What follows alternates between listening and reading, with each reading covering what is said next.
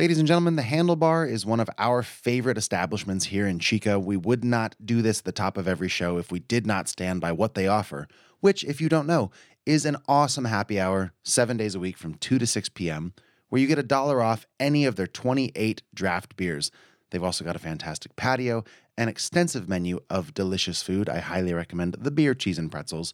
If you've never been, they're on the south end of town at 2070 East 20th Street, right by Best Buy, right by Winco. Again, that's the Handlebar. Go check them out for an awesome happy hour 7 days a week from 2 to 6 p.m. Here's the show. Why don't we begin? Report to set. Everyone, please. We hope you enjoy. Let's make this one count.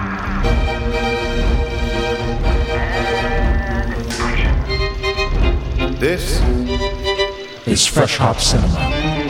Hey, welcome to Fresh Hop Cinema. This is a podcast. It's a radio show, the purpose of which is to tell you, the listener, about what's going on in the world of cinema and the world of craft beer each and every week. My name's Max Minardi. Hey, what's going on? I'm Johnny Summers. This week, our review of The Iron Claw from writer-director Sean Durkin. The film stars Zac Efron as Kevin Von Erich. It's a retelling of the true story of the Von Erich family, who were massively influential in what we know today is basically the WWE, WWF, etc. But before we get to our thoughts on that, Johnny, what are we drinking? We are doing two beers from Southern Grist. They are based in East Nashville, Tennessee.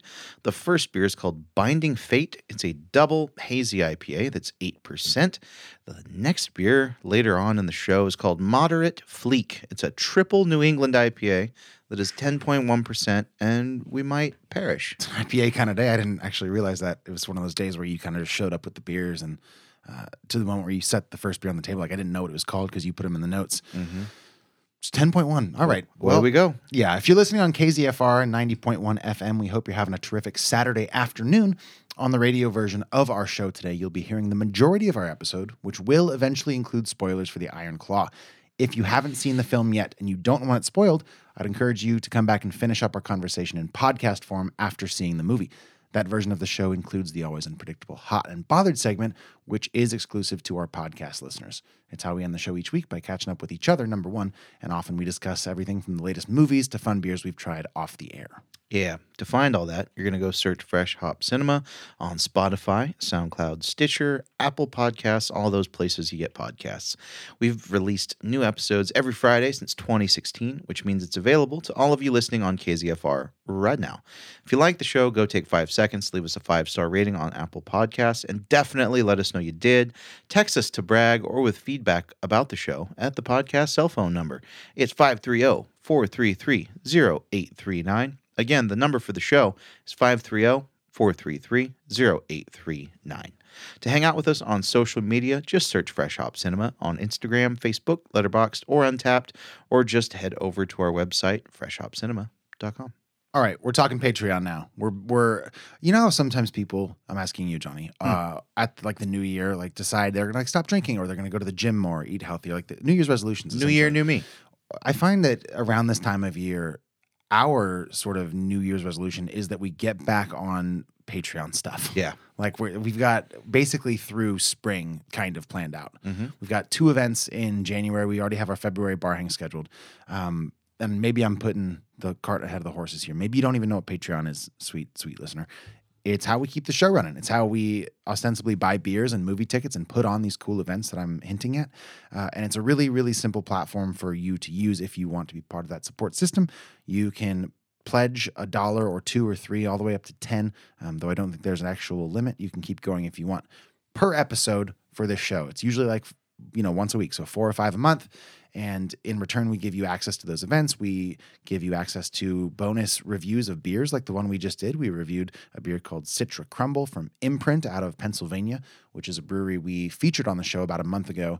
It was so good, and we got recommended another beer that showed up from our buddy Andy at SNS. So we reviewed that beer. It's a whole bonus thing. You can go listen to that by joining us on Patreon, which is all a long-winded way of saying, please help support our show. Go to patreon.com/freshhopcinema. A couple of Patreon announcements in the spirit of upcoming events. January 4th, we're having, resurrecting what feels like a long-dead tradition of digital movie nights that we did, I think, starting during the pandemic. I love the watch-along. Yeah, so basically what we had done well, here's what we're doing now, I guess. We're going to have a watch party of a new film that came out this year called Slaughterhouse, which I'm really stoked for. It's a sort of a campy horror movie where this girl is trying to pledge a sorority, and in order to win her, potential sister's favor, she brings home this cute sloth, and it turns out the sloth is a psycho murderer and murders the kids. Hell yes. So it's on Hulu, and we're all going to watch it together. I'm going to start a Hulu watch party, and I'll invite you on Patreon with a link. You can join. We can all chat with each other and watch literally at the same time and sort of experience it together. So mark your calendars, those of you in Patreon. That'll be January 4th. It's a Thursday, and we're having a 2024 sort of year kickoff bottle share. There will be details for that coming soon, but that'll be January 12th in a few weeks here. So please mark your calendars. That it's safe to say you should sort of allocate most of the day for that, beginning in the late afternoon. Maybe don't make evening plans. We are your evening plans. Yep. If any of that sounds fun to you and you're not already in Patreon, you can check us out, patreon.com/freshhopcinema. Am I missing anything Patreon related? I think we're there.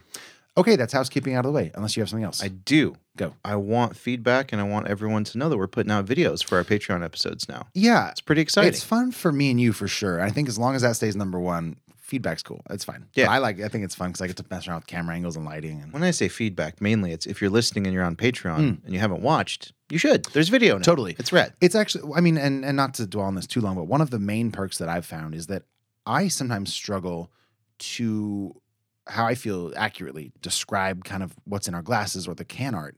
So it's been really nice to be like, all right, here's literally what the can looks like as we're drinking it. Like, here's what the beer looks like in our glass. Oftentimes I'll say something on the show like, oh, you just made a crazy face when you drank that.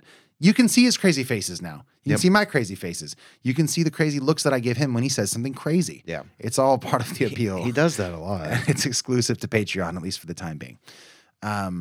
So yeah, I think that's a very good point. It's exciting. Yes. We're excited about it. You should be too. Agreed. Okay, that's housekeeping out of the way. Let's get into beers.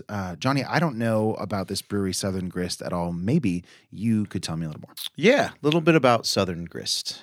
Kevin Antoon, Jamie Lee, and Jared Welch met in the corporate world. Here we go. Brewery story. I love a good brewery startup story. Oh, yeah. Let's go. Their weekends spent homebrewing quickly evolved when they shed their business attire and decided to go all in, opening a 430 square foot brewery in East Every foot counts, baby. East Nashville with modest seating area. That's small. No, it's great. I love it. They basically opened a brewery in a studio apartment. Yeah, half of a studio. Sick. Yeah. The doors opened in February of 2016, staffed by the three founders and their wives. Who will remain nameless for some reason. The wives. All right. Yes. Now, enough about the brewery. I have a question. What? What is grist? Grist is vital to the brewing process. Oh. Grist or ground grist, it actually refers to the malt that you grind in the brew house with a mill before you start brewing. And then you add it to some stuff. A wort happens. There's heat involved, maybe some lasers. Bada bing, bada boom. Great. You got some beer. You got some beer. I hope we haven't bound our fate to negativity by saying this stuff. I'm sure it's a great brewery. I'd hate to do that. I haven't said anything negative. I haven't either. Just been making a couple pranks and goofs. I mean, unless they put the square footage of the brewery. I mean, you put that in there because it's hilarious. Well, you put it in there also to show that you've grown, right? These beers are no longer coming out of a 430 square foot garage. This was their whole about This me. breweries, They haven't updated the size of their brewery. No, they've updated the size of their production, certainly. I mean, we're getting these Maybe. way out in California. This is their whole about me. The only reason I brought this up is because I wanted to say I hope we haven't bound our fate. And I was hoping you would take that and run with it. What's beer number one? It's Binding Fate. All right, let's get into it. Give me the facts. Beer number one, Binding Fate. It is a double Northeast IPA. That's 8%. This beer is Oated New Zealand Double India Pale Ale, brewed with Kohai Nelson, a botanical blend from New Zealand that corrals both the essence of hops and the untamed spirit of passion fruit. Because, Max, when I hear passion fruit, Untamed Spirit. obviously, first thing that comes to mind. I'm also going to say I think it's Kohia Nelson rather than Kohai. Cool. I'm good we're with literate. either one. We're good. Yeah, We're man. good. Yeah, So- I just picture a passion fruit on horseback, like hair blowing in the wind. Just I picture a passion fruit with horse legs. sweet. It is the essence of the thing. Yes, like a passion fruit minotaur Yeah, or centaur. totally. Yeah, there you go. Centaur. Well, it doesn't have a face, so My version does. What I'm picturing, yes. it absolutely does. All right, so let's put this untamed spirit in our mouth. All right. As you're drinking it, I'll just kind of say, I mean, it looks like a straightforward New England IPA, everybody. It's very, very hard to see through. If you hold it up to light, it doesn't quite do much. It's still sort of just as dark. It's got a little bit of like a frothy head going. And now Johnny has tasted it. What are your initial thoughts? That tastes wild. That is insane. Untamed, if you will. Bro, there's some untamed spirit running amok in my mouth right now. I can't actually tell, and I'm not just saying this to kind of build up hype. I can't tell if you like it or not. I can't tell either. I'm gonna try it. That is an oral experience, man. What on earth? There is just tons of like fruit, tons of passion fruit, obviously. It is way fruitier and like fruit juicier than I expected. Yeah. It's got a real Starburst? Starbursty Maybe? is a great word. Yeah, I was yeah. thinking hard candy, but No, chewy candy. It's got to be like the Starburst sort of Skittle Mento kind of. Like the tropical Skittles that, Well, and that had the oddball flavors. Yeah. You ever have tropical Yo, Skittles? have I had them? I practically invented them. Yeah. You could say. You had the purple pack? Oh, I love the purple pack. Does The mixed anybody- berry? Mixed berry, that's right. Yeah, I actually boy. don't love the purple pack. They were sort of the last resort at my local sort of liquor store when I was a kid. Candy store is what I call Just it. shop it at the liquor store when you were a Yeah, child? it was the Corner Mart. You were built for this show. This is really good. See, you think? I like it a lot. Yeah? Now, I think it would make sense that you wouldn't like it because it's very sweet. Mm-hmm. But it's like a fruity sweet rather than a sort of a hop masking alcohol sweetness that I think sometimes creeps out. Yeah, I think you could have sold this to me as almost like a smoothie sour. No, there's Or no not smoothie, sour, I'm but sorry, like- not smoothie sour. Oh, like a milkshake IPA or something? That. Yeah, maybe. Like, it is so fruit forward, and it is so silky and so pillowy. Your favorite word to describe It's a good beer. word, and it's a good word for this beer. Can I ask you this? Do you ever want to be able to enjoy a milkshake IPA, but you can't because of the lactose that's often added? Yeah. Then this might be your beer for those cravings. What which, if if nothing there's else, lactose in it? I don't think there is. There probably is. I think we would have heard about it. Yeah. I mean, maybe. Yeah, I've had some that I liked, that I like took pills for, and I'm like, man, this is good. Okay, I get it. I only want like 8 ounces, but I get it. Well, the good news is you've only got 8 ounces of this in your cup. I'm just using that as a segue because this does come in a 16-ounce can. Nope. I'll point this out. It's not a 16-ounce can. It is. No, I took a drink and I'm sorry. Oh, you don't like I it? interrupted you. That's okay. The word nope. Don't just do it again. So hard. I don't like this one Okay. bit. But When you take a wait a minute, hang on. It's a 16-ounce can, and I just wanted to point this out once. It's got a wraparound label. I'm trying to be a little bit more descriptive about some of this stuff. right. So if people go to look for it at S&S in this case, here in Chico, you're looking for a mostly silver, not mostly, but it's a fully silver can with, maybe 75% of it covered with a wraparound label. We'll say it's amber to copper colored and in a slightly lighter kind of orange tint. It says Southern Grist Brewing Co. And there is a lasso type rope, almost in a pretzel formation at the bottom that says Binding Fate. And then it says Double IPA at the bottom. That's all I was going to say. Keep your radar open if you're skewing more me, and then keep your radar turned off if you're skewing where Johnny's about to tell you he's feeling, which is starting with nope. Yeah, man. There's this note right when you first take a drink that is like cinnamony, like spice notes. Okay. I'm getting a bunch of like fall baking spices right up front. Man, that's coming out of left field. No, take a big drink and tell me it doesn't taste like cinnamon or like nutmeg. I'm fairly Cloves. non-confrontational, so it's difficult for me to want to do this exercise, but I don't taste any of that at all. It hits me right up front. And then it segues into that passion fruit sweetness like immediately. Don't love that one bit. Okay, well, I don't get any of that. I just took another drink just to really make sure that I couldn't yes and you on that, and I can't. It might be on the nose too. It kind of smells. I didn't get that either, unfortunately. I mean, there's just so much that, and that's all just hops. There's no fruit in this. That's bonkers. Well, so the most suspect here is this Cohea Nelson, which I'll take a look for in a minute here because I'd be willing to bet a fair chunk of change here that we've never had a beer that features this hop. That's one of those words that does kind of stick out to you. oh, it says featuring hops and passion fruit. So there's actual juice in this beer, Okay, well, good. That sort of clears up some of that. right? That makes so much more sense. Where did the description in our notes come from today? that was from Beer Advocate? Okay, gotcha. I mean, I don't know how long this beer's been being brewed, so there's a chance that like maybe an earlier iteration, aka the one that was described on Beer Advocate, didn't have this. But I feel like with this beer in particular, it's probably been made with passion fruit from the get-go. And it really rubs me the wrong way when the internet at large has a description that isn't accurate for what it is. And we could cross-reference, but very often it's pretty similar, if not exactly the same. But I'm glad we double-checked. So sure, it has passion fruit. That checks out for what I'm tasting. It does make me slightly less interested in the Cohea hop, but that's okay. The Cohea Nelson hop. Right. But still interested because I still think we've never done it. Yeah. No, it's a new hop blend. You definitely don't get a full grasp of what it actually tastes like with the passion fruit, but whatever piney hoppy notes are coming through, you could maybe attribute to that. But botanical blend indicates that possibly it has a heavy nose, so maybe some of that is what I'm smelling. I'd be curious to see because I've sniffed a lot of passion fruits and none of them smelled like that. Yeah. I'm looking up the Cohea Nelson hop now just for some reference, by the way. It's a hop blend. It's a real cuvee. Yeah, it's just, and this is from Freestyle Hops, and they just say Freestyle Cohea Nelson is our botanical blend, and extends essentially. Yeah, it's like it's sort of a love letter of a hop to New Zealand grown crops. And maybe we used to do certain things on our Patreon where we could talk about this sort of stuff at length. Now's not the time, but fun. I'm interested in this hop, and I'd love to learn more. Johnny Summers. Yeah. Anything we haven't discussed that needs to be discussed, or should we rate this? Flavor, drinking experience, I think there's not much else. Just to get down to the nitty-gritty dirt band of it, man. Do you Sure. like it? I like it a lot, and I know that you don't like it a lot. I don't know how little you like it, and I don't think you hate it because you've been sipping it. You're sipping it again, I think. It's not about me. It's about you. What? Tell me what No. you think. No, I think it's really great. It's a fairly affordable can.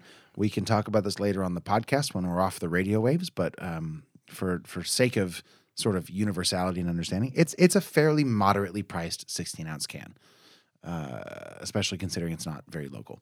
I like it a lot. I would drink it again. I would buy it for sure.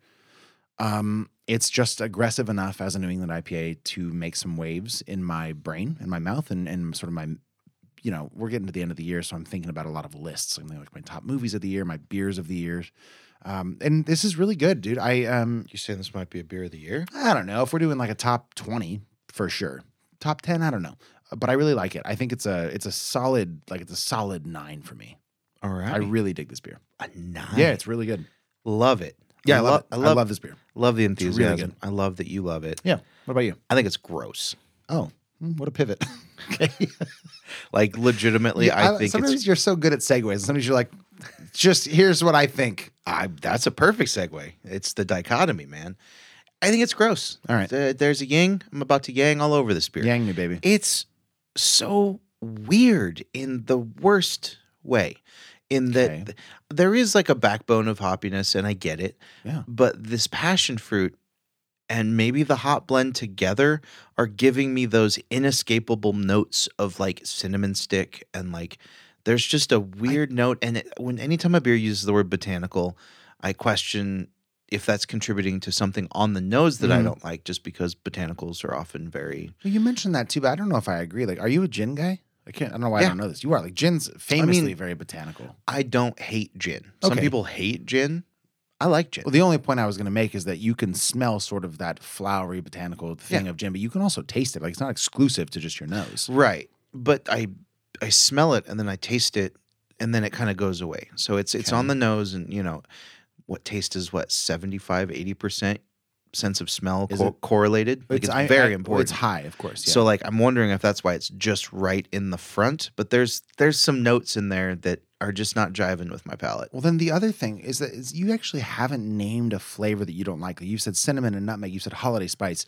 The only thing that you've said that on not even your most judgmental day, but a small-minded person's judgmental day is that it's confusing to you and it's surprising, which is more the positive spin on confusing. You're just saying it's not what you expected is kind of what I'm hearing. Am I mishearing you? No, it's what's that ingredient that they put in, like, it's like cinnamon, but it's not. It's a bark. Cassia. Cassia. Which is basically cinnamon. Yeah. but more earthy and like honestly a little bit more botanical, and it has a little bit of like the maybe. star anise type vibe. Now that's a flavor I can get behind. I don't like that flavor either. Yeah. But that cassia bark is like what this kind of reminds me of on that nose and that initial taste. Okay.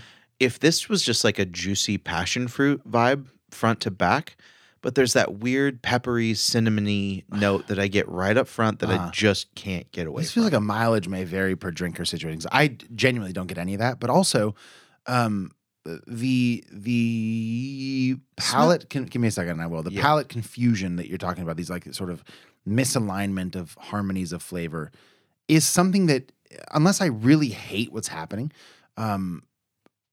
interests me. It's something that makes me perk up and think, oh, this is a unique drinking experience, which I often give points to. And it seems like you're taking points away from not even just the fact you don't like some of the flavors, but you're like, I don't like that they're even mixing these. Yeah. It was intriguing at first, and then it just once like the neurons fired and the pathways connected in my brain, I'm like, that's what that harkens to my mind, and then it tasted weird. Smell my glass and tell me is that just how passion fruits smell? It smells like my glass. I can't speak. I don't really know passion fruit all that well. But I can tell you from my side of the table and my glass and my mouth and my nose, whatever. There's no cinnamony, cassia, holiday spiciness at all. There's some weirdness happening here. And if there is, fine. But at worst, that weirdness is working really well for me. All right. So it's a 9 for me. You think it's apparently gross. I think it's gross. What does that translate to out of 10? I mean, the problem is I think it's gross, but I don't think it's bad. But yeah, well, yeah. I'm not objectively scoring this for some sort of... You have to a little bit. Like you do sometimes, because you also say, with movies in particular, you say, hey, it's not for me, but that doesn't make it bad, you know? Like I've seen you give stuff that you personally dislike I think a reasonable fair score, because you recognize that it's not a badly made thing. And I think to some extent, we were talking about me holding you to your own standards before we started recording. You got to some extent, appreciate the craft. And if you personally don't think it's poorly made, I don't think you can give it a terrible score. Yeah, no, I don't think I can give it a terrible score. I don't like it. Sure. I would love to taste something that has that hop blend specifically, just so I can get a gauge on what that's doing with passion fruit. Because passion fruit's definitely the more known variable here. For sure. And I feel like the hops are adding something to that, because New Zealand hops go crazy. Like they're a lot. They go wild in almost every beer. Yeah. So it's not poorly made. It's not for me. It's got an oddness to the flavor that I can't quite place. You've heard me try. Sure. 6.2, and that's being nice. Yeah, I think that's a reasonable score for everything you've said. 6.2 seems a little generous, but fair. I'm jazzed on it. I think it's a very unique experience for me, which like I said, earns a beer or a movie or whatever, like a lot of points, because it's something new and refreshing. And I think we're in sort of a culture of recapitulation and like regurgitation of other stuff. Yeah. So anytime something's like kind of brand new, I'm like, oh, awesome. Yeah. I'm just into that. About movies and of course. I love saying that, because when things surprise you, it's exciting. You review enough beers, something comes across the table where it's actually thought-provoking and exciting. It perks you up, sometimes for the good, sometimes for the not so good, sometimes one of each. Once again, you're listening to Fresh Hop Cinema. If you've tried Binding Fate and you couldn't agree or disagree more with our evaluations, please get in touch. Let us know. You can leave a voicemail or send a text to 530-433-0839. We do love feedback, especially if you agree with me and disagree with Johnny. Again, that number is 530-433-0839. And hey, if you do like the show, please help us out. Leave us a 5-star rating on Apple Podcasts. Yeah. It only takes a couple seconds. It's one of the most effective ways to help us get our show in front of new potential listeners. Incoming is a trailer for The Iron Claw. If you haven't seen it yet, fear not. There are no spoilers in our next segment, so don't go anywhere. Ever since I was a child, people said my family was cursed. Mom tried to protect us with God. Pop tried to protect us with wrestling. He said if we were the toughest, the strongest, nothing could ever hurt us. I believed him. We all did. Morning. Pants tomorrow, please, David. Perry, I want you to join your brothers in the ring. Yes, sir. I love that. Now, we all know Kerry's my favorite, then Kev, then David, then Mike. But the rankings can always change. What do you want in life, Kevin Von Erich? More ribs. I want to be with my family. You know, be with my brothers. What do you like to do with your brothers?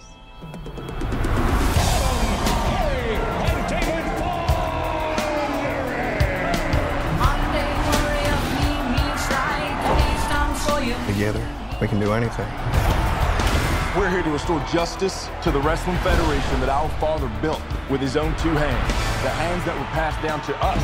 The hands that will deliver the Iron Claw to you. So what do you think? Like we're alive. I love your family, Kevin. You gonna be an uncle? Yes, sir. Oh, man, that makes me so happy. I talked to you about something, Mom. Dad's too tough on us. You gotta say something. Baby, that's what your brothers are for. Feel that? You feel that? That's pressure. You're pushing too hard. I'm fine, Kev. Seriously, I'm just sick. I'm scared, man. It all out of control. It was a terrible accident. I should have stopped him. I need to think about my family. Your job is to wrestle. Live up to that deal, or we are through. I told you to look out for him! I just love being out there with you guys. It's the only thing that matters to me. The Bonner will forever be the greatest family in the history of wrestling! If you're just joining us, you're listening to Fresh Hop Cinema, a show about the worlds of craft beer and film. If you're listening on the radio waves of KZFR 90.1 FM, you're sadly going to be missing out on some solid gold. I want to make a belt joke so bad, but I'm not going to. It's available exclusively to our podcast listeners. So if you'd like to hear the whole episode, you can subscribe to Fresh Hop Cinema on Apple Podcasts or wherever quality podcasts are found. It's currently available for your streaming pleasure. So at the end of this, if you're just dying to know what all the hot and bothered fuss is about, please go listen. All right, again, that was a trailer for The Iron Claw, the true story of the inseparable Von Erich brothers who made history in the intensely competitive world of professional wrestling in the early 1980s. Through tragedy and triumph, under the shadow of their domineering father and coach, the brothers seek larger-than-life immortality on the biggest stage in sports. I'm not sure if that was true at the time. This film was written and directed by Sean Durkin. If you've been living under a rock or were possibly just drowned by like the, I think, dozen movies that came out at Christmas this year, maybe you don't know that this A24 movie stars Zac Efron. Jeremy Allen White from The Bear, I think, is probably his most famous thing. Shameless. Harris Dickinson, who we know from The Triangle of Sadness last year, and Holt McCallany, who I think is probably most known from Mindhunter. I thought it was McElhenney. We'll say McElhenney, sure. Although that sounds insane saying that out loud. I'm going to say McCallany. Even if you don't live under a rock, what you may have thought after hearing about this movie is what I, a non-wrestling fan who knew nothing of this family, may have thought when seeing the trailer, which was, like, what a fun, retro-looking family comedy that A24 is putting out just in time for the holidays. Yes. I was caught off guard, to say the least. I'll tell you now, we're going to do our best to not spoil anything from the film here, which is going to be fairly difficult. I think it's fair to say this isn't a film about wrestling so much as it is the tragic story of this family. And a lot of the aspects of this film that demand discussion do revolve around major plot points. But like I said, we'll do our best for now. This came to theaters on December 22nd, at least in wide release, and it runs 2 hours, 12 minutes. We saw this together, which I thought was a lot of fun. Yeah. Johnny Summers, your brief thoughts on The Iron Claw, and please give me a rating at the end of that. Well, I thought it was very surprising in the depth of the tragedy that this family went through. And we're not going to get into specifics like you said, but there was so much sadness, man. This movie was not borderline. It was fairly depressing. There is only so much, Book of Job level excruciating punishment that one family should have to take. And this movie takes us through the trials and tribulations and ups and downs of many, many, many brothers. There was so many brothers. There was 4 brothers. 4 brothers. Technically 5 in the movie. One passed away as a child. Yes. And, obviously the father and mother were all present. We're both present. It was so filled with sorrow, but yet had this dichotomy of being so filled with love. Like these brothers had such immense love for each other and loyalty and just this sense of family and being together and just pure love for each other. And particularly Zac Efron's character, in a lot of ways I found him to be the most pure and innocent. He was, in a word, simple. And he just approached life very simplistically, very straightforward, one-on-one, linear type character. And it was just such a compelling story of a family's journey through the world of competitive wrestling. And it was backboned by McElhenney? I think whatever you prefer at this point. You can call him Fritz if you want. That was Fritz. It's actually not. That's his wrestling name, but sure. Yeah. Fritz. Holt McElhenney. Sure. I'm going to call him that. Okay. Fritz, the dad. It was backboned by his just, not to use like a buzzword, but just this toxic version of masculinity and fatherhood and just the ideas of what a man is, what a man does, very, outdated. He was old and past his prime, and this was what, probably late 80s? This is early 80s. Early 80s. Yeah.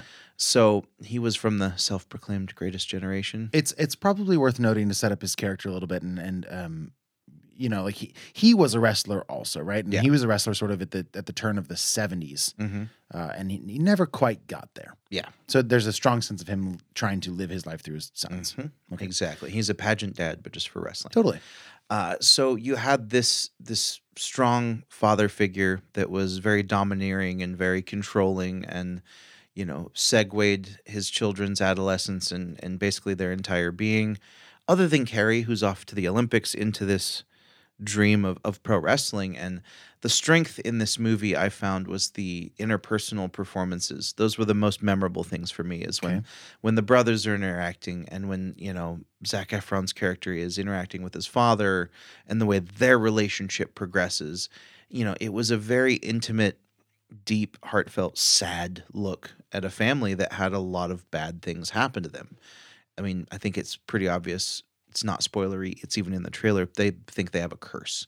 Yeah, that's totally worth setting up. Yes. So that it's them dealing with that, and to one point, one of the brothers not wanting to be around their own child for fear of cursing them, and wanting a better life for them. It was really moving, touching stuff.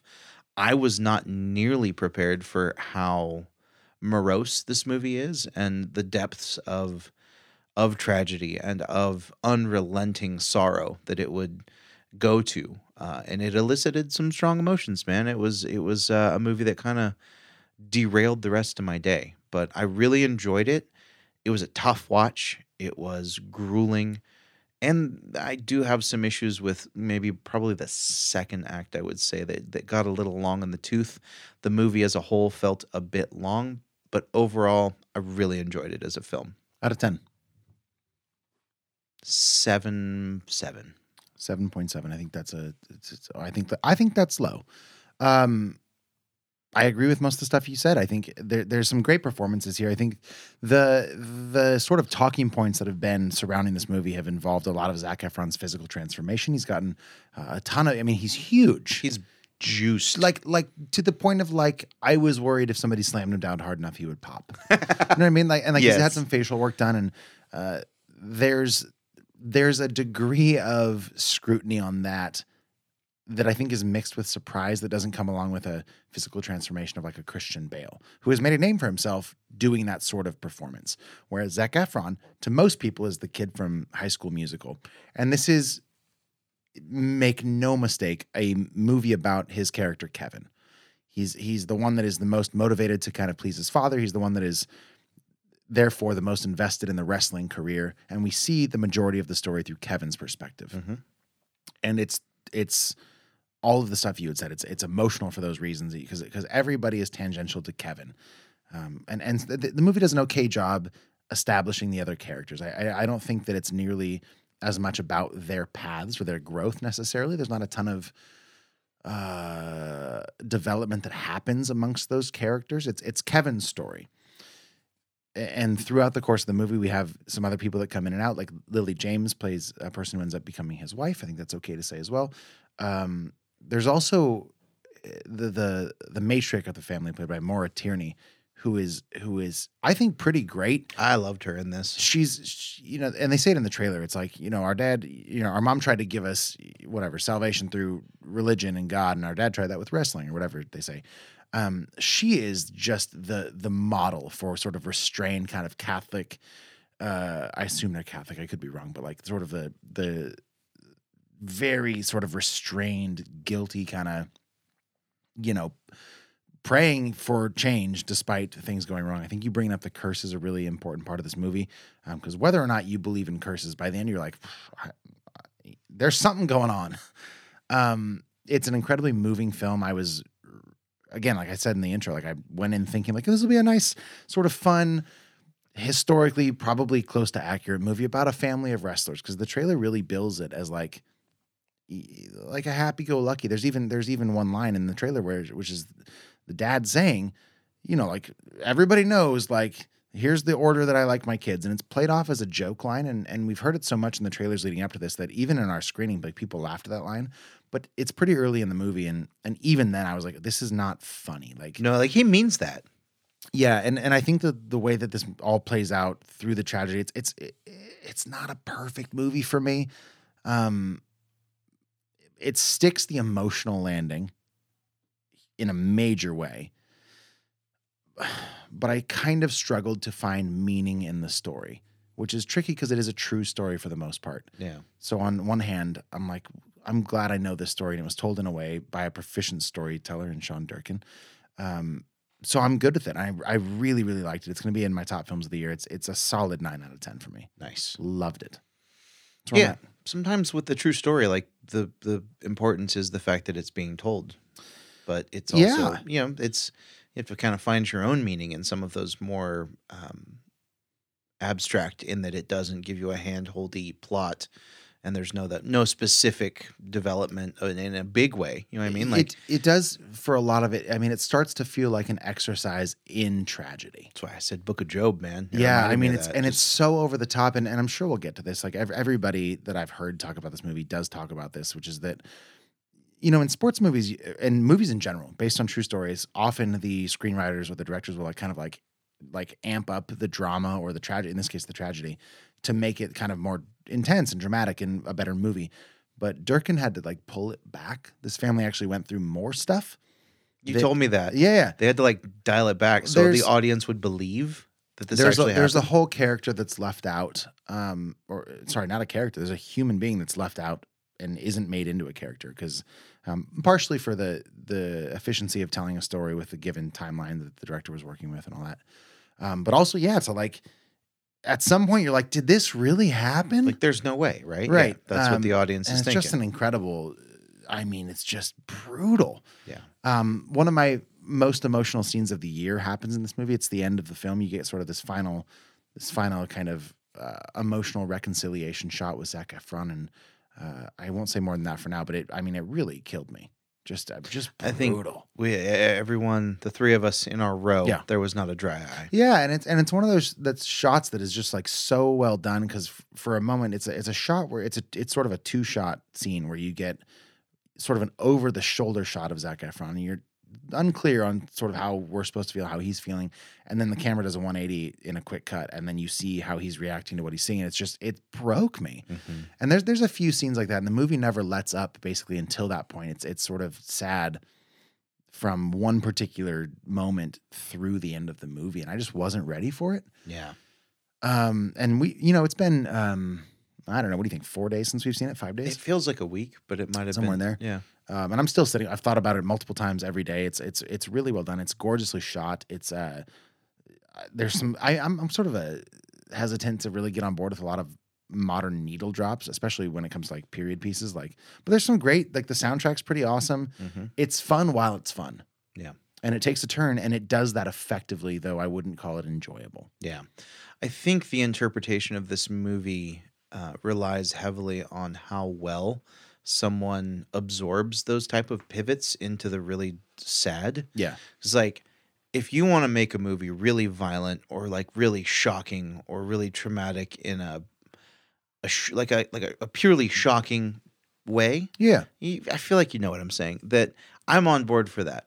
But when out of nowhere, like a movie just becomes way more sad than I expected, but not in like a shocking, violent way. Like they were very tactful in that there was a lot of horrific things that happened, and they never explicitly showed them. Sure. Particularly the one that happened by a tree. We'll just leave it at that. Yeah. I respected this movie a lot for not getting gory, because it could have gone very quickly into like the shocking tragedy. Yes. But you know what's implicated on the screen, and you see Zac Efron's character having to deal with that, right? Yeah. But then, so that for me, that's where that level of being able to pivot with that and absorb that and be like on board for that, like that was hard for me. And I think that's why I rated it lower, because I wasn't necessarily prepared for that. And like, just, I didn't sign up for an exercise in trauma, and like neither did the Von Erichs. Yeah, no, but neither did pretty much any moviegoer that went in as blind. At least I did. I didn't read anything about this. I only saw like one 30-second trailer, so it was I know. This is like the theme of the episode today, because you're sort of singing the same swan song you sang about the beer, which is that this caught you off guard. Yeah. But in this case of the movie, like you don't even disagree with the thing. Like I think appreciate the artistry of this. Whereas with the first beer, you were like, well, I don't like these flavors. At least here you're like, I like the flavors. Yeah. But it still caught me off guard. And I would make the argument that's the point. Yeah. Like it caught you. It did its job really It's well. supposed to be a silly goose time about silly goose guys doing silly goose moves in their silly goose outfits. And it was so sad. It's what gets people in the theater. I watched another sports movie that just came out, which I'll talk about in Hot and Bothered. Go ahead. You should. But how much of a bait and switch to average moviegoers is that going to be, and how many people will that turn sour on this movie? I don't consider you an average moviegoer. No, I'm asking the question. Probably a lot. Yeah, right? Yeah, I think some of them, I don't know if I'd make a blanket statement like this necessarily, but certainly in the history of cinema, many great movies have been seen because people expected something else. Yeah. And I'm grateful for a sports movie, which is what this is on first glance, that isn't just that. Yeah. Then I'll tell you about the other sports movie I saw that came out basically the same day as this, that I watched last night or the night before. What was it? It's called The Boys in the Boat. We'll talk about it in Hot and Bothered. Okay. We'll talk about it in Hot and Bothered. It was the rowing movie. It is directed by George Clooney. So I'm great with subversion in the same way that I'm excited about a new flavor in a beer. If a movie can bait and switch me effectively and then land as successfully as this one did, then good. I think it earns more points than it probably should have. Word. And the reason it's a 9 instead of lower, because I think there are some things wrong with it. Excuse me. That we'll talk about. I think probably pretty quick here. Do you have anything else you want to talk about before we get to spoilers? No, I'm good, man. Okay, then this will be your last warning. You're going to hear a fun sound. We're going to come back. We're going to talk about the Iron Claw with spoilers. If you haven't seen it, again, you can pause the podcast, or you can leave KZFR momentarily, but please do come back in like 15 minutes. You can go watch the movie in the meantime. Probably not in those 15 minutes. But if you're a podcast person, you can go watch the movie and pick up right where you left off, because after this sound, we are going to spoil the Iron Claw. Please don't go anywhere. Danger zone. Danger zone. Danger zone. Danger zone. Danger zone. Danger zone. All right, so spoilers incoming, the Iron Claw. This is it. It's your last warning. Like, it's not a perfect movie. There's like the movie's about on a sort of personal level, it's about the relationship between this fairly abusive father, whether he is trying to do that or not. He is, though. And his sons. And it's about, like you said, it's like masculinity and sort of what it means to be. His whole thing is like, you know, if you're successful and strong, like you'll never be beaten in life, and we have to get this belt for me, essentially. That's never really resolved. Like, it comes to a head after Carrie commits suicide under the tree, and like they finally have it out, but like nothing ever like Fritz, the father character, never really grows from this. And it's tricky to criticize this from a narrative perspective, because it probably been signed off on by Kevin, who is the only surviving member of this family at this point. So like, I don't want to come off as criticizing that. Like, it's the truth of their family story. it's also difficult from a cinematic perspective to have built up this tension and in a conventional sort of payoff, you'd have some resolution. Yeah. And we don't. There's also a big swing that's taken after Carrie commits suicide where we get sort of an afterlife shot where it's him and his two other brothers and their little brother, which I think is sort of a beautiful concept. And I think it's gorgeous the way it looks, but it doesn't quite work in the language of the movie, to me at least. Yeah. That felt like a glimpse inside Kevin's head. Or maybe like if you can, I mean, because it was definitely like his daydream. Totally. Yeah. Unless you believe that's what was happening. And if you believe that's what's happening, awesome. If you can have that sort of, like fortitude in what you know to happen after you die, which I think is a nice overlap with the religion themes of this movie. It's great. It just does feel out of place in the rest of the movie. Yeah. Oh yeah. So that was tough for me sort of to get on board with. I think that scene, it was bold, it was ambitious, but didn't quite work. Which is all to say to my point, like it's not a perfect movie, but some of these sort of surprises, like the fact this movie took such a hard left turn into what it became, earns a lot of points for me. So it probably on paper shouldn't be a 9, but I loved it for that subversion.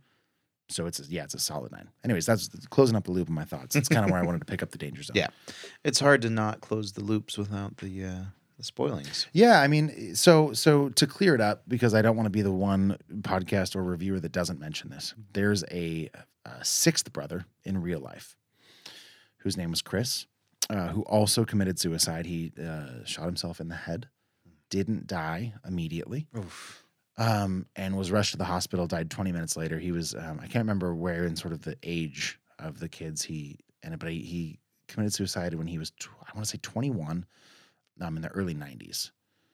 So just brutal. And I mean, there's this great sequence in the movie where the mom is having to put on her funeral dress that you kind of think you might wear once or twice in your life. She's having to put it on for just another time for another one of her sons who's died. Not that long apart either. And she's so tied up in the idea that like people are going to notice she's kind of reusing the same outfit, which is a brutal scene. Yeah. But it's like, like we are also there. Like you're having to do this again. Yeah. And I understand narratively why maybe it was omitted by Sean Durkin. Like you don't want to erase somebody from a family's history, but you are making a movie here and you're trying to tell the most economic and efficient story you can in the time you have to tell a story. So I get it. But it's brutal. Yeah, it's so brutal. The youngest brother was the one that Jack Jr.? Yeah. Jack Jr. died when he was 5 or 6. No, not the youngest. My bad. The youngest one that we have been privy to in the... Oh, sure. Mike? Yeah. Yeah.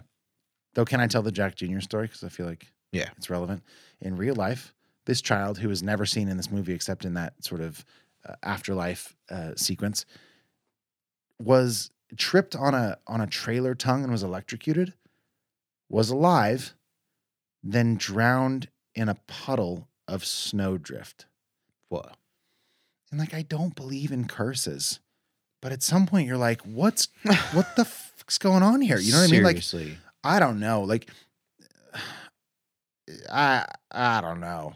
Yeah. That's so awful. And at some point you're like, well, the curse is clearly the dad, like being so fixed on this and like, yeah. Oh, I don't know. Yeah, and that's why for me, like a big part of this movie I took away as kind of a commentary on mental health. Sure. Like there's obvious themes of that and how it was mismanaged. And, this is like the how not to communicate with your children type of guidebook. But the scenes that got me the most by a lot was Stanley's character arc. Because Mike Von Erich, played by Stanley Simon. Sure. Wanted to shout out the actor. He was definitely... He's not a wrestler. He's not a wrestler, dude. No. He's taller. He's gangly. He's a musician. He's a musician. He's an artist. He's an artist. He's a free spirit.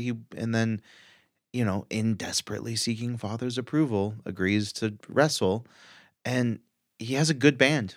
Like, the song was a little repetitive. Well, they're all right. I mean, they were fine. They're a good band. Yeah. Come on. I know, but come on. They're better at playing music than he was at wrestling. Big time. So let him do it. Yeah. And he just had such an innocence about him. His arc, for me, was the most impactful. It was soul-crushing watching him try and be a wrestler and then get hurt in the ring. And then he had a fever. No, he had... shoulder surgery. Yeah. And then went into shock. Yeah, there were complications. And there were and it caused him complications. brain damage. Yeah. And then he went into a coma because he spiked a fever of 107 for like 2 hours. Mm-hmm.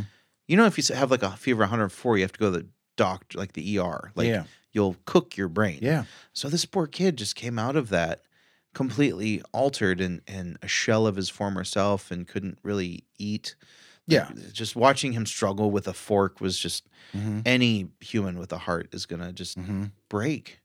I mean, the family just starts to disintegrate. It's truly brutal. It's a really, I don't think I'm going to ever watch it again. Right? I will, because I want to know what's coming and I want to be ready for it and absorb it in the intention with which it's presented. I think some of the scenes will hit harder if you kind of understand the characters and where the movie's going. Like I really think Lily James is an awesome breath of fresh air in this movie. She plays Pam, ends up being Kevin's wife, and they have kids together, and she's so empathic and supportive. Like there's another scene in the trailer where she's asking him in a diner, like, hey, Kevin, what do you want in life? And it's played as a joke. He's like, I have more ribs, or like, I want to play with my brothers. But like, that's really all this guy knows is like, he's been conditioned just to like bulk up, work out, play with his brothers. And you said early on, he's like sort of a simpler guy.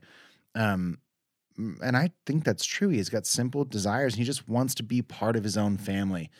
And his family's just like dropping like flies. And she sees that love that he has. And like in that moment, she goes over and hugs him. And that whole scene felt to me sort of comedic. But I bet you going back around and watching it, knowing where this movie goes, is when he just says, I just want my brothers. And she holds him. I mean, that'll probably be a rough scene on a rewatch. For me, this movie would be better on a second watch. I'm sure it would be better. It would also be more painful. Yeah, but I want that. All right. Yeah. All that to say, Mike Von Erich, Simon's character, was the worst. The way he just walked off into the woods with his sleeping bag and his flashlight. Yeah. And like you knew he had taken half a bottle of pills. Yeah. Dude, I think I cried more at that than I did at the end. It was just, You also get sort of a close-up shot of his suicide note, which I can't. Yeah. I don't want to even risk butchering it, but it was 2 lines, really, really small, in the top left corner of a sheet of paper. Yeah.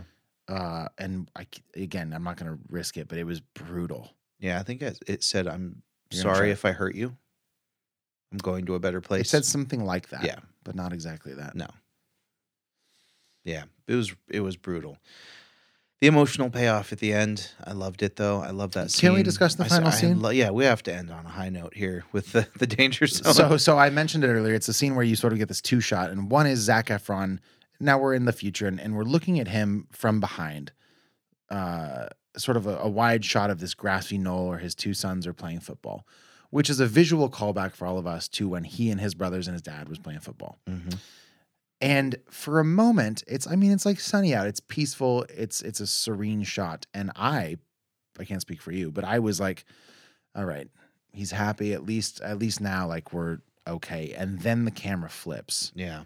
And he's just sobbing. Yeah. Just tears, crying. I mean, it's awful. Yeah. How did you read that last scene? Because obviously there's a conversation that happens after that shot. It doesn't just end, it doesn't cut to black there. But like, what do you think of the last scene? At first, it played like heartbreak. Mm-hmm. Like he's watching his boys play football. And obviously we saw that scene not that long ago with him and his brothers playing football. And you can't help but think that he's thinking back to the time when his brothers were alive and he had that. And he's not old enough to not have that. Yeah. So, I mean, there's a sense of being robbed of a family that you had by some, galactic injustice. Mm-hmm. And that's the way it read until his sweet, adorable sons started interacting with him. Yeah, and the conversation is essentially like they see him crying. And he apologizes. Well, yeah, so he does the thing that of course he will do because that's how he was raised. He said, sorry, boys, like you shouldn't see me crying. It's like, men don't cry. Yeah. And either right before that or right after, the kids are like, that everybody cries. That's the part they say after. But the littlest one's like, I cry all the time. All the time. But I think before that, they ask him why he's sad. And his line is that I guess I'm sad because I used to be a brother and now I'm not a brother. And it just hits so hard. And then I think they say, well, we'll be your brothers. And then it's really, I mean, it was so it's sweet. Heartbreaking, but it's such a nice sense for this character to finally kind of if it's not too on the nose, like break the family curse. Totally. Which, if you want to read it, which I think you probably could, as being this overbearing sort of terrible. I don't even think the dad is like a bad guy necessarily, but you could probably chalk it up to the way he was raised, and before that, like it's the curse being broken is breaking that sort of horrible communication and way of treating each other, and like acknowledging that we're going to try to move past and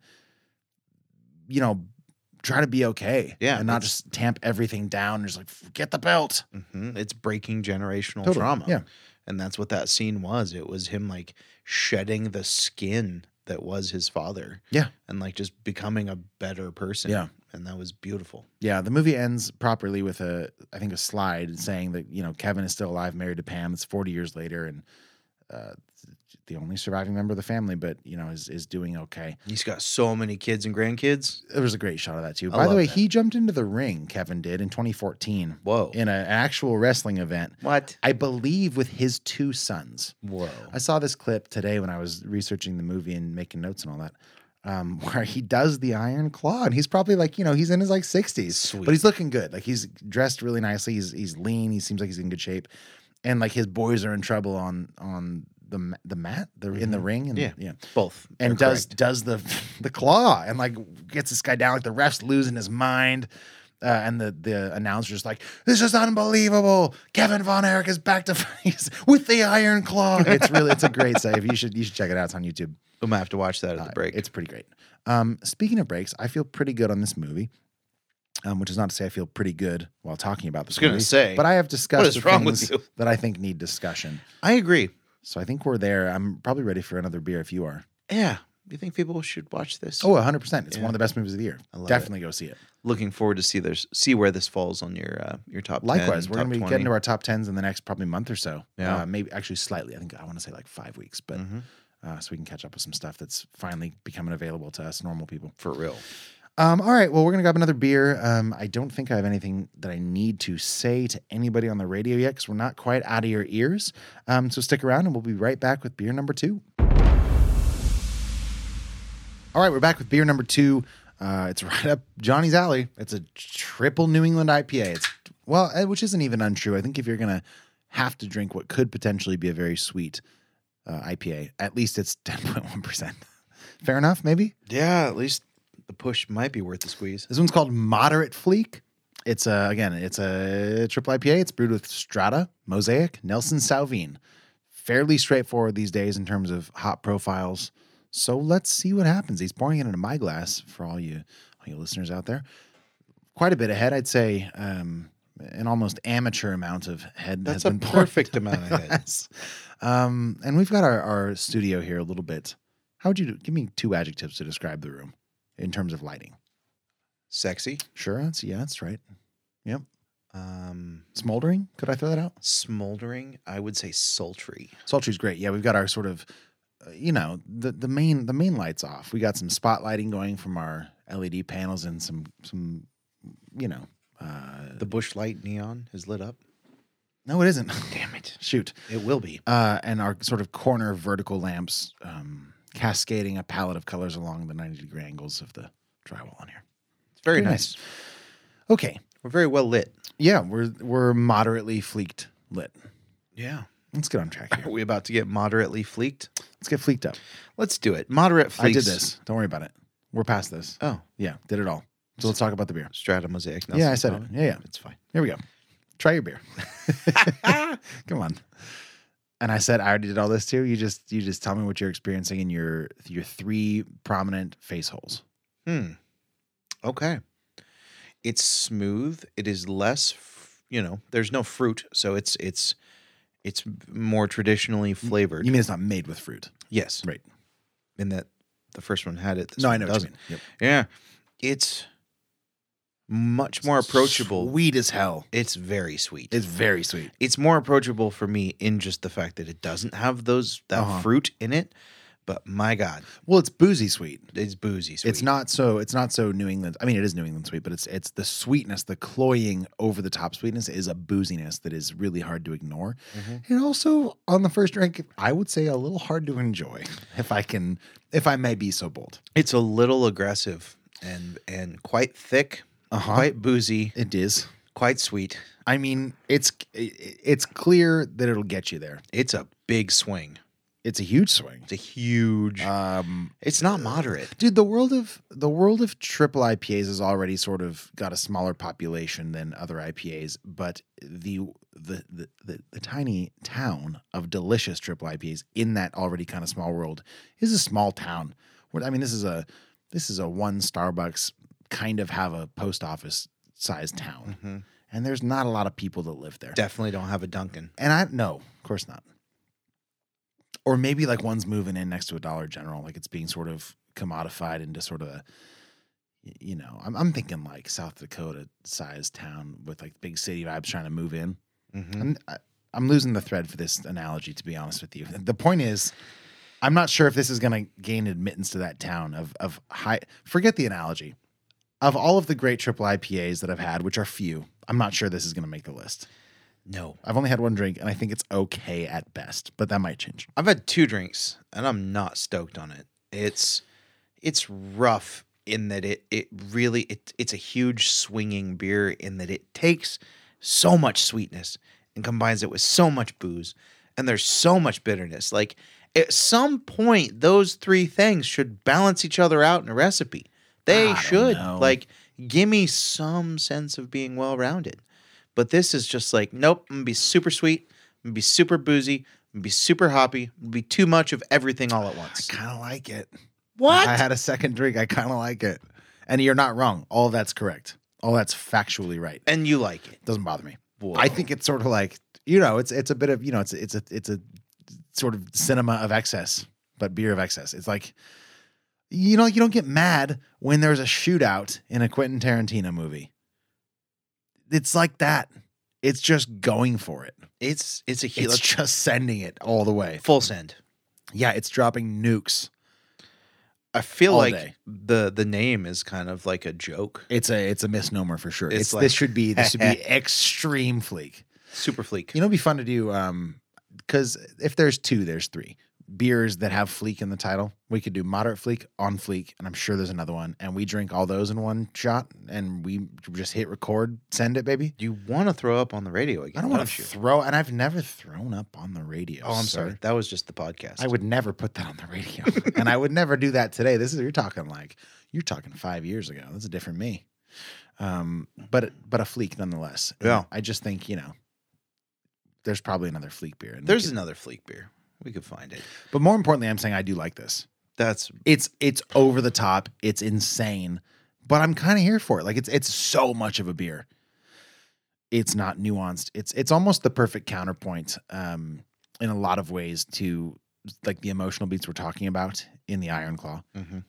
But at the same time, it's like it's like what I expected the Iron Claw to be, which is huge and loud and rambunctious and like kind of fun and like throwing caution to the wind. That's what this beer is.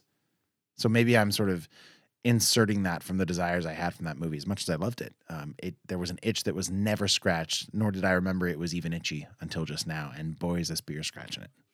This is great. I love this beer. It's so good. You just remembered you were itchy. Well, you know what I mean. Today is a day of tossing out loose metaphors. That's what I'm about today. Just so you know, in wrestling, when Ric Flair got on the mic and he was like, "I'm a Rolex wearing." Just limo waits outside waiting for me. Yeah. That's called cutting a promo. Oh, sure. So that's a very key turn of phrase when it comes to professional wrestling. I'm a triple IPA drinking, making no sense of analogies, beer sipping podcast host, and I'm here to stay. Itch having. Yeah. Yeah. Oh, yeah. Ric Flair cut a great promo. You know that name, right? Yeah. He like sort of not transcended, but existed beyond it's the Nature just Boy. The story. Yeah. Come on, man. He's a pop culture icon. There's also, not to jump back into movie territory too much, but like there's also a video of him wrestling Carrie that's on YouTube, pretty available. Mm-hmm. I would check that out if I were you too. Yeah, I've seen it. It's pretty good. Yeah. It's fantastic. Have you seen it in the context of having seen this movie? Like, No. Did you watch it in the past couple of days? No. Check it out again. Gives you a new appreciation for, I will. Sort of all of it ecosystem in which that exists. Yeah. I was a big fan of pro wrestling towards the end of Ric Flair's career. Yeah. I watched him wrestle a few times live. All right. It was pretty cool. All right. Not live in person. Live on live TV. on television. Sure. Because they used to have weekly events on television. It Monday was a Night thing. Raw. Like it's still a thing, dude. That is still a thing. Yeah. I have cable. I know this. It's sad. Right. And you can't watch the movies I'm telling you to watch because you got no time. I watched one of the movies you suggested. We'll get there in a minute. Week, so but before that, you can't even throw that shade. It's not allowed. I watched one this week. Do you not like this beer anymore, having like adjusted the context of the beer? Like, I feel like it's better when you think of it as like just cranking it to 11. And I don't even think that. I think objectively I'm right. It is better that way. But now that's not to say you'll like it, but I am right. This beer is like trying to shoot it. I would love your opinion, moon. but just so you know, I'm objectively right. If I want your opinion, if you'll recognize that I'm correct. Love this. I love this journey that you're on. It makes me so happy. Yeah, it's where we're at today. It's better when you think of it as being over the top. I think that's a full objective. send. Yes, it's a full send, and it's not undrinkable. No. It's not poorly made. Like, I'm taking this back to a beer review 101, and your beer is gone. Good Lord. About 5 minutes ago, I checked the can. I was like, is there any more? And there's not, because it's in your glass. Yeah. Now, if you don't rate this at least within 2 points of what I rated, I'm taking the rest of your beer. And I'm putting it in my mouth. That's fair. Because I'm Max Minardi, and I take people's beer when they don't finish their beer. If I like that beer more than you, I'm going to put it in my mouth, and you ain't going to do nothing about it because you a chump. Yeah. So, and not to say we're quite ready to rate it yet, but I am pretty sure I know my rating. Okay. Well, I would say that it's enjoyable. I am liking drinking it. Okay. It is a lot. Like, you have to be on board. It's a lot. For a lot. Like a lot. Like, kind of, keep bringing it back to movies. It's That's why we do this show. That's why it's the man. perfect, beer and movies are the perfect pairing, and we should make these connections more than we It's do. like you were going to see Batman Forever, and you got the Robert Pattinson one. Is Batman Forever the Keaton? Or is it Clooney? No, that's Val Kilmer.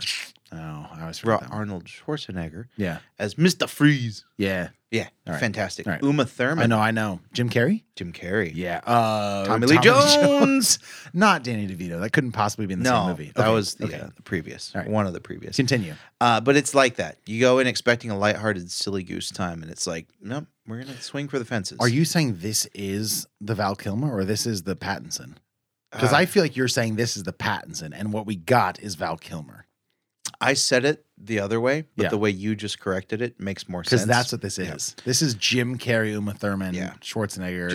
It's Tommy Lee The Jones. Mr. Freeze. Yeah. Chill out. Chill It's out. so good. It's the best. And my point of all this is that once you are on board with knowing what this beer, if not was trying to be, what it has become for us right now, I think it's better. Also, shout out Alicia Silverstone, who's going to come up later. Was she in that movie? She was Batgirl. Oh, yeah.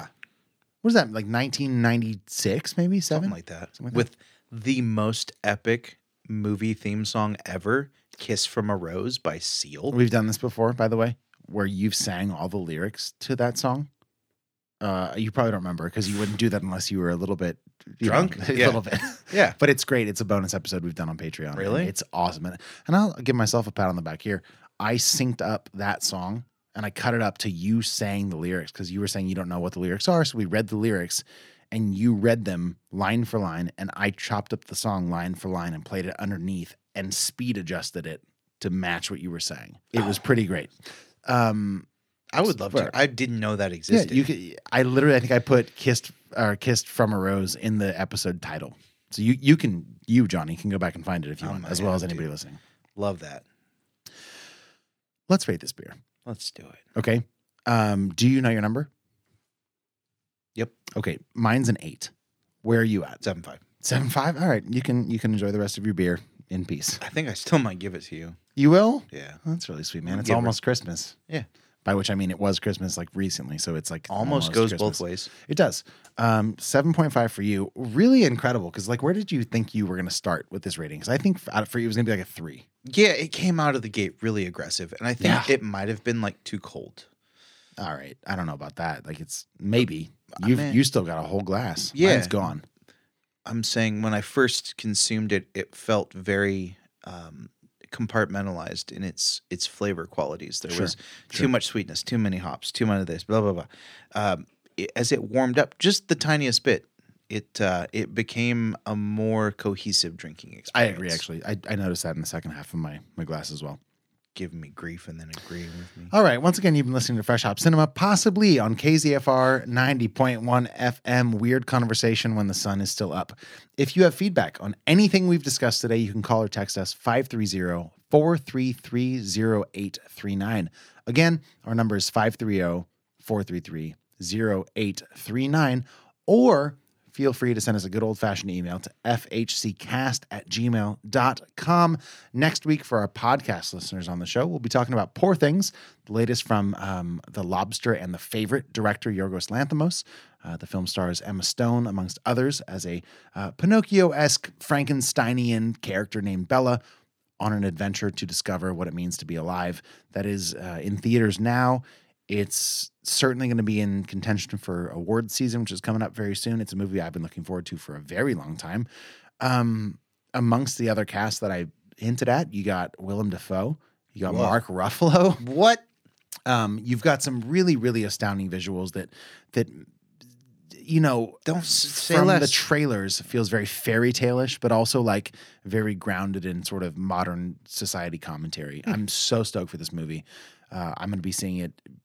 I'll tell you, Johnny, I'm off the air probably. But we should see it together. It's going to be fantastic. I've heard Emma Stone's given an incredible career performance. Check it out. Again, it's called Poor Things, and we're covering it next week. We'll cover some beers also. We can't preview those because we don't know yet.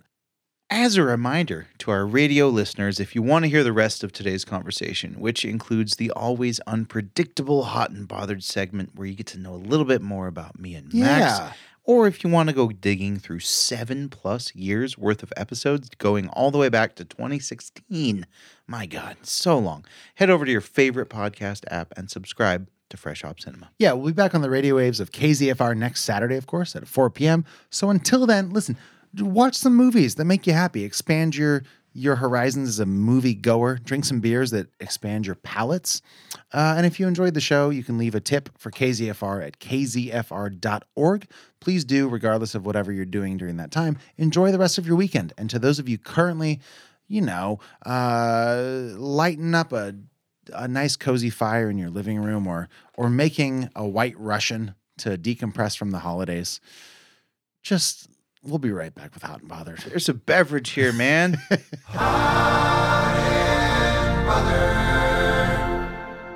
All right, welcome to Hot and Bothered.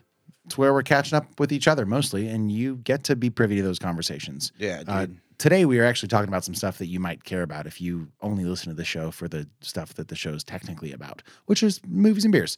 I've watched a few films since we've last spoken. I think you may have as well. I've watched one. Should we start with non-movie, non-beer stuff? I don't care. Yeah, let's do that. You're driving the ship. Okay, please, Johnny, you first. Please, non-movie. Okay, so last weekend was Christmas. We had a week off. It was dope. Did we have a week off? We took the week off of Christmas. We were supposed to see Wonka. I watched it, and then you're like, "Hey, let's record next week." That was 2 weeks ago. Yeah, no. This is Christmas. That was last week. Nope. No. We didn't record last week. Well, we did. No, we did not. Oh, we just did our bonus episode. We did our Christmas bonus episode, which is why it's so wrong. On Saturday. Correct. Yeah. Sorry, I'm thinking for our Patreon subscribers. I was like, no, we didn't skip. Like, we did a Christmas episode, which we did. Yeah. But you're right. It wasn't the normal Yeah, episode. no, we took but it was a week like an off. hour and 15. Yeah, we had fun. We drank some beers. It was great. Okay, we took a week off of the actual show for Christmas. Yes, we did. We got together last Saturday. Yes. And just shot the shit. It was great. This last weekend was, in fact, Christmas. Yeah. And I had Friday, Saturday, Sunday. Sunday. Saturday, Sunday, Monday off. I had 3 days off. Yep. I had made a vow to myself to not go into public on my days off. Just out of spite and disdain for the holiday cheer and road rage that has been permeating the world. I was just done with people. I'm over it. Made an exception for you, The listener. You, Maxwell. All right, you. All right. Came out to see you at the Commons. It was great. I love when you play there. It's always such a good vibe. It's fun. They've been having some really cool beers on tap lately. So Have they? I was into it. Yeah, I had a really great IPA from Ghost Town. Oh, I had that too. That's like This not is good beer. It's good beer. Not distributed up here. Byron, one of the owners, makes a lot of runs and puts some miles. Yeah. Brings in some good beers. So That was a blast. You had a full accoutrement. Michael Bone was out band, there. Yeah. Rob Delgardo.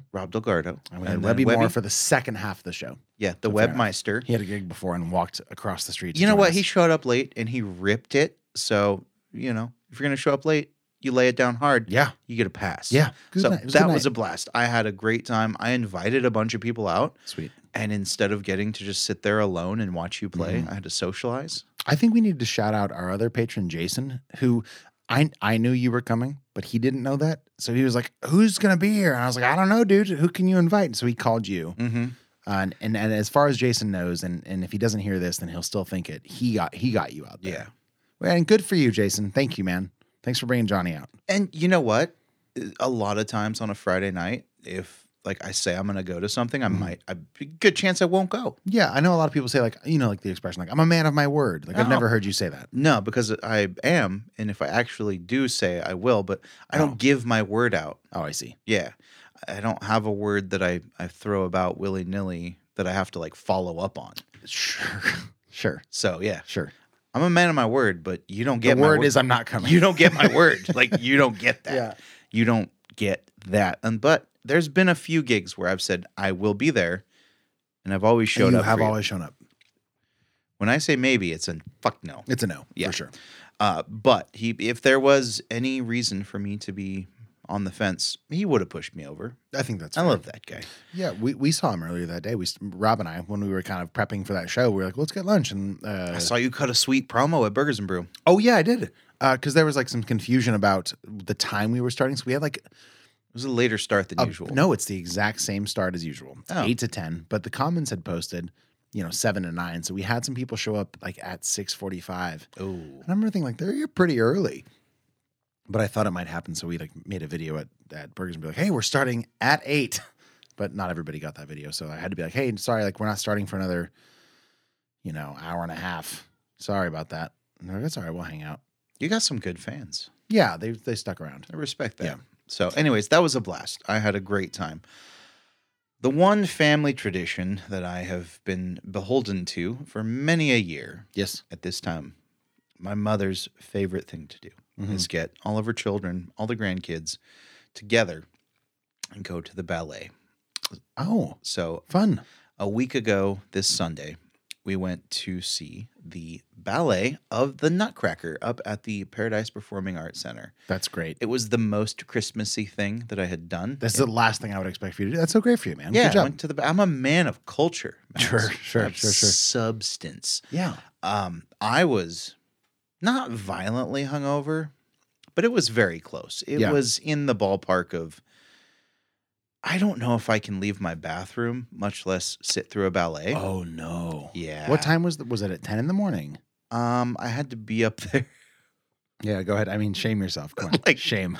I think it was at like 2 p.m. Oh, that's not in the nighttime. No, it was mid-afternoon. Dude, if I'm that hungover at 7, like, take me to the hospital. Well, yeah. I'm a professional. Okay. Like, that's a sign. How was the show? It was fantastic. They usually have, and I have a good barometer on this because I've been going up there every year to see this ballet for many, many, many years since I was like 8. Yeah. We took a few years off, but we're back on the horse. It's nice. It's great. They have mostly local talent. A lot of it is high school students and some college age, dancers that are out there doing it. And usually 1 or 2 like touring, performing ballet dancers. And they obviously play like the titular roles. So it's usually pretty compelling ballet. And the costumes I think were better than I've seen in the last 5 or 6 years. Nice. This time, the just vibrant colors. I love the Victorian garb and just the whole vibe of it. And the actual set pieces, the crew did an amazing job. Good. It was a fantastic performance. And luckily, the only food and drink allowed in the building was bottled water. Chocolate? Okay. Yeah. So I grabbed a couple bottles of water and a couple of my nieces, one who is, I think, 19 and the other is 17.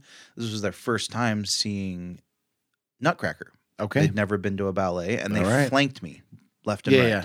So it was fantastic getting to enjoy that with them for the first time, and it was something steeped in Christmas tradition, and it makes the matriarch of our family happy. So it was incredibly worthwhile, and it felt good to hear some Tchaikovsky played super loud. Right. They don't have a symphony there, obviously. It's just Paradise. It's not that crazy. Yeah, but they're playing it's all the same. Like if you close your eyes, it sounds similar. Exactly. But so many just iconic pieces of music played, and some really impressive dancing and great costumes, and it's something I like to do with my family once a year because it does take me so out of my normal realm of entertainment that I kind of look forward to it. I was just stoked on it. Yeah. And I was like, I'm going to power through this because my company Christmas party was the night before. I recall. You saw me. You were there. Yes. Did I look like I was in any condition to go to the ballet tomorrow? Well, I left afternoon? kind of early, but no, I will say even then you seemed like you shouldn't have even been in public. I rocked it. Yeah, it was great. Awesome. And that was all I have for non-movie and such things. I've got one thing, which is one to two things. Number one is a YouTube channel recommendation for movie fans, and like I think once or twice a year I'll find a brand new YouTube channel that I will wholeheartedly just like I will watch whatever they put out when it comes out. And this is a singular person named Patrick H. Willems. Johnny, you can see on the screen what I've got pulled up. And the first video I saw from him was a video called How to Analyze Movies, Film Studies 101. And he spends about an hour and a half, Patrick and his crew, discussing one of the perhaps most iconic films to ever be studied, Home Alone. Obviously. A John Hughes film. And he makes a very good case for this film being quite artistic. And the whole premise of this video is like, look, if you want to watch a movie just to enjoy a movie, you can. But good movies will allow you to dig deeper. So he talks about everything that you look for in film, which is, like type of camera angle or shot used, like color importance in film, music. It goes on and on. Staging, blocking, dialogue. It's really fantastic. And a movie like Home Alone, which everybody has seen, but nobody really gives a second thought to, is a pretty complex movie. He does a really good job. So since I discovered him about a week and a half ago, I've been watching a lot of his films. You mean his YouTube? I'm going to keep calling them films because they're very cinematic. Like he does a good job. Like, I have a question. Sure, go. My hand is raised. Yeah. Did you watch the whole hour and a half Home Alone breakdown? Yeah. Damn. Yeah, it's great. Bro, you have so much time. He did all. So I listened to it. Okay. I was driving. That's okay. But I guess I'm on record since we're recording, but I put my phone kind of in front of my speedometer. Okay. And when there was something visual, like when he said something that required me to look, I would look, but then I'd look back at the road. You know what I mean? Okay. I'm not watching, but I am. He's not good, but okay. He's done some talking about like Zack Snyder, the epidemic of like turning, superhero movies into R-rated movies. That looks dope. I want to watch that one. Which one are you saying? I went to India to learn about Bollywood. Sure. Oh, speaking of that, he has a whole video about RRR, which is great because RRR is great. It's the best. RRR is such a good movie. I got a random text from my wife today at like 1:00 in the afternoon. Yeah. RRR is the best movie Oh, she ever. was watching it today. She just had it on. It's so good. She's like, I want the soundtrack on vinyl so I can just wiggle. I was watching it the other day. Like I just put it on sometimes. Sure. It's so good. It's so good. It's legitimately like the top 10 movies I've ever seen. It's up there, man. Anyways, he's got other videos called like Knives Out ruins cinema. Here's why. I have not seen that, and that bothers me, so I want to watch it because I don't agree. But I would love to who hear knows? you. Maybe we can get him on podcast. You can argue with him. Maybe. Film criticism is essentially like using your observations of a movie and making a case for what you think of it and through any given lens. So like a case for Hitchcock might be like auteur theory, like or like Barry Jenkins to be more modern. Like you look at these films made by or like Lars von Trier, and you look at each film or Fincher through the lens of the mind of the director. Like that's auteur theory in essence. It's like you analyze those movies through that lens. Didn't know that. Okay, feminism is one. Like learning. you could watch a movie, or through like the male gaze, you could watch a movie thinking specifically about any number of themes or topics or directors or whatever. Yeah. It's great. And he does a bunch of videos like this. There's the biggest blockbuster you've never heard of. Not true, Patrick. We've heard of it. Oh, yeah.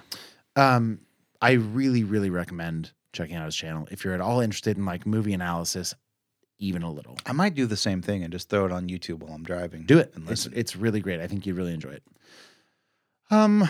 My other two are movies. So let's go. I've got two. You've got one. So I'll shout out one that came out earlier this year, which is The Wonderful Story of Henry Sugar, which is about a 42-minute short film from Wes Anderson. Went straight to Netflix. It was a series of 3 he did, yeah? Yeah, they're adaptations of Roald Dahl stories. And I can't think of the name of the other ones right now, the names of the other ones. But this one stars a number of people. Dev Patel, Benedict Cumberbatch, Ralph Fiennes is in it.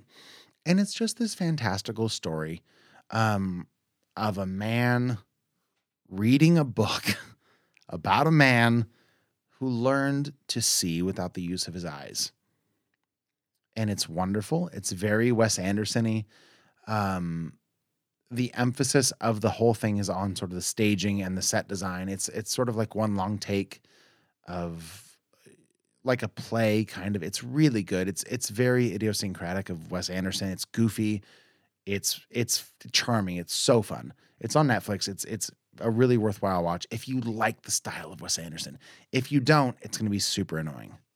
But I loved it. So that's my first recommendation / what I was trying to catch up with for this year. Those have been on my radar for a while. I need to sit down and watch those. Yeah. What you got? I fulfilled a promise. Finally. Yeah. What you got? Which one? I watched Reptile. Yeah. Okay. Tell me more. It was last night. Football had ended. The Chinese food was settled. What is Reptile? I know, but they don't. The Chinese food was settling in my stomach. And I thought to myself, I should make my friend happy. Okay. Because he said, here's a thing that I know you would like. Not like, this is a good film. This is haute couture, or what'd you say? Are you trying to say auteur theory? No, auteur theory. Haute couture is a fashion term. You'll get it. All Google right. it. It's fine.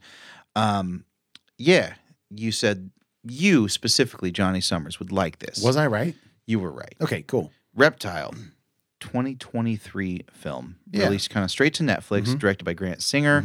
It stars Benicio del Toro, Alicia Silverstone, Justin Timberlake. Those are the main 3. That's fair. Yeah.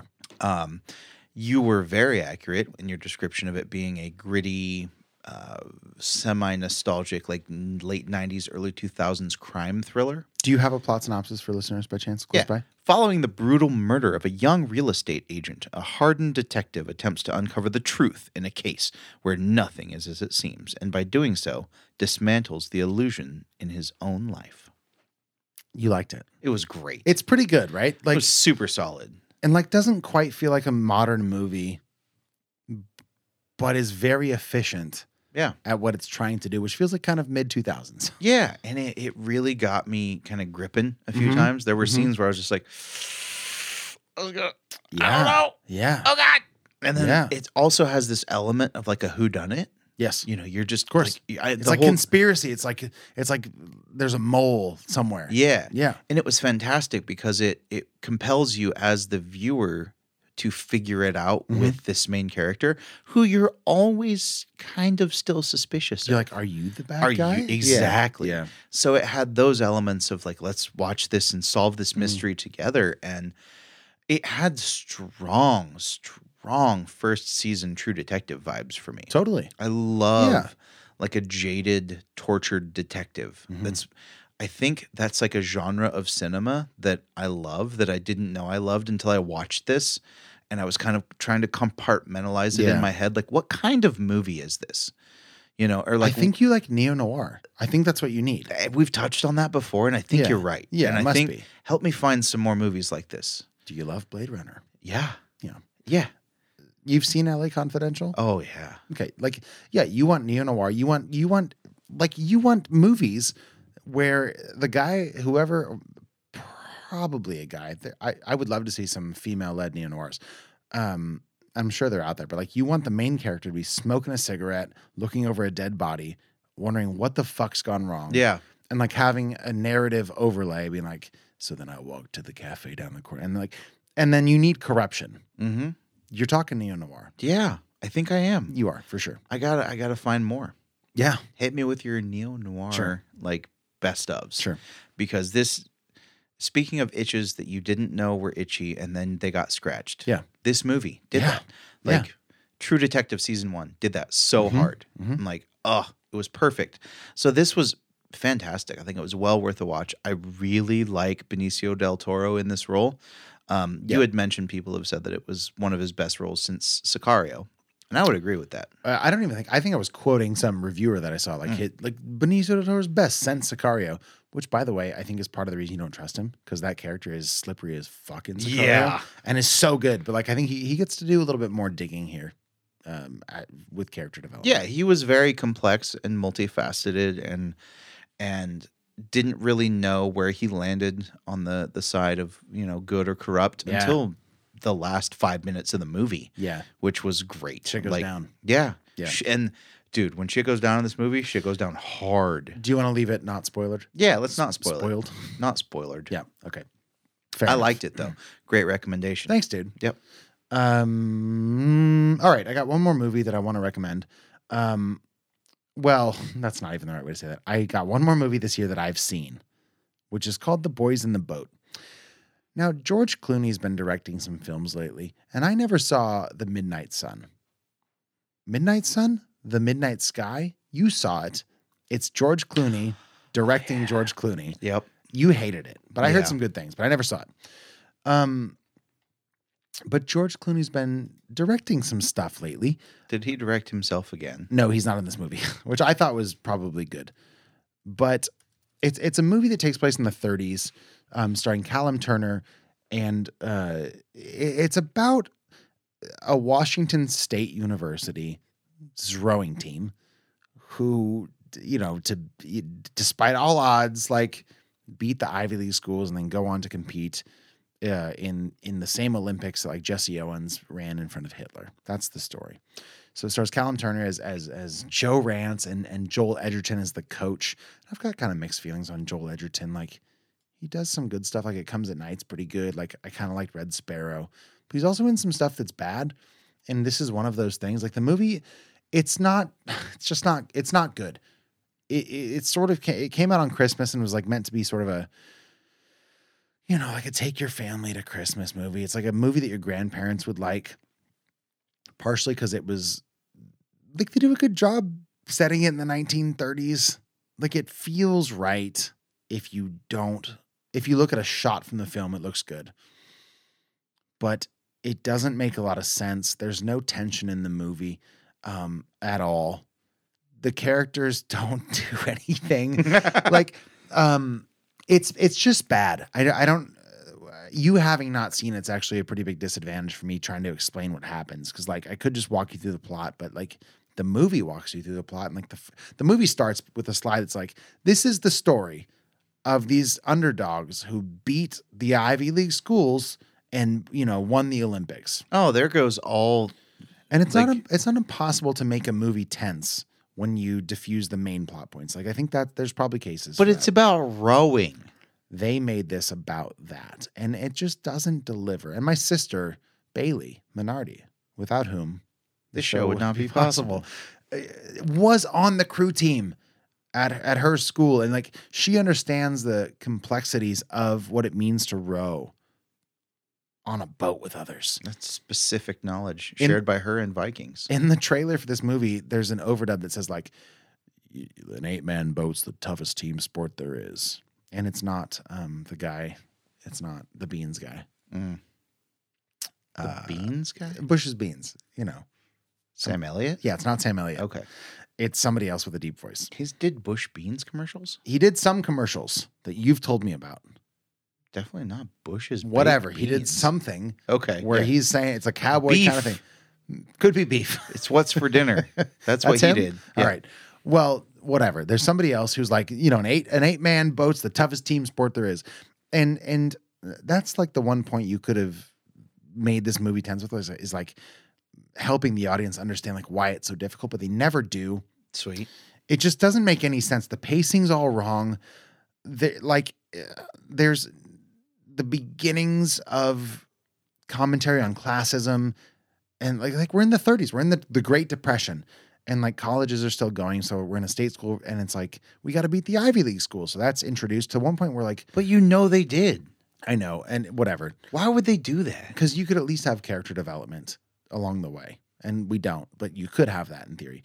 At one point, I think it's Joel Edgerton's character when they're talking about the adversity that they're facing, talking about like Harvard or something or the Ivy League schools. He literally says, he goes,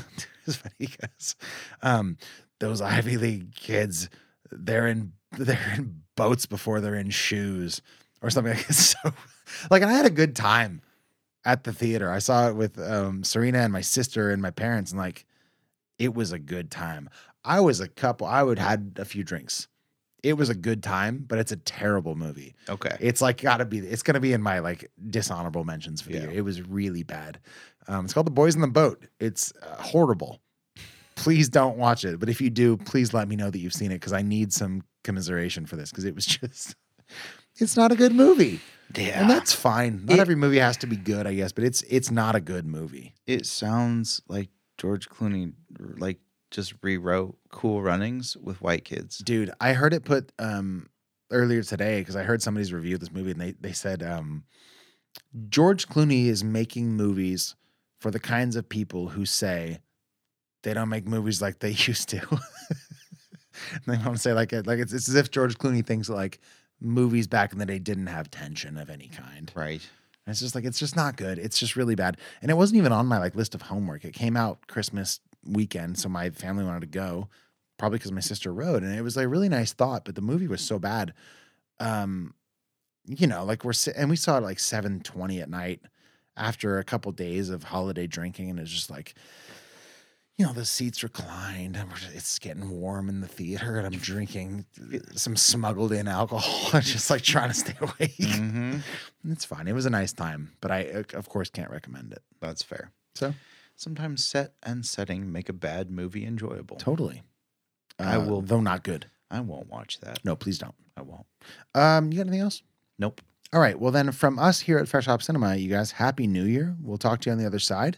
This show wouldn't be what it is without the aforementioned Bailey Minardi, who crushes it at crew and rowing and all sorts of shit. Best rower I've ever known.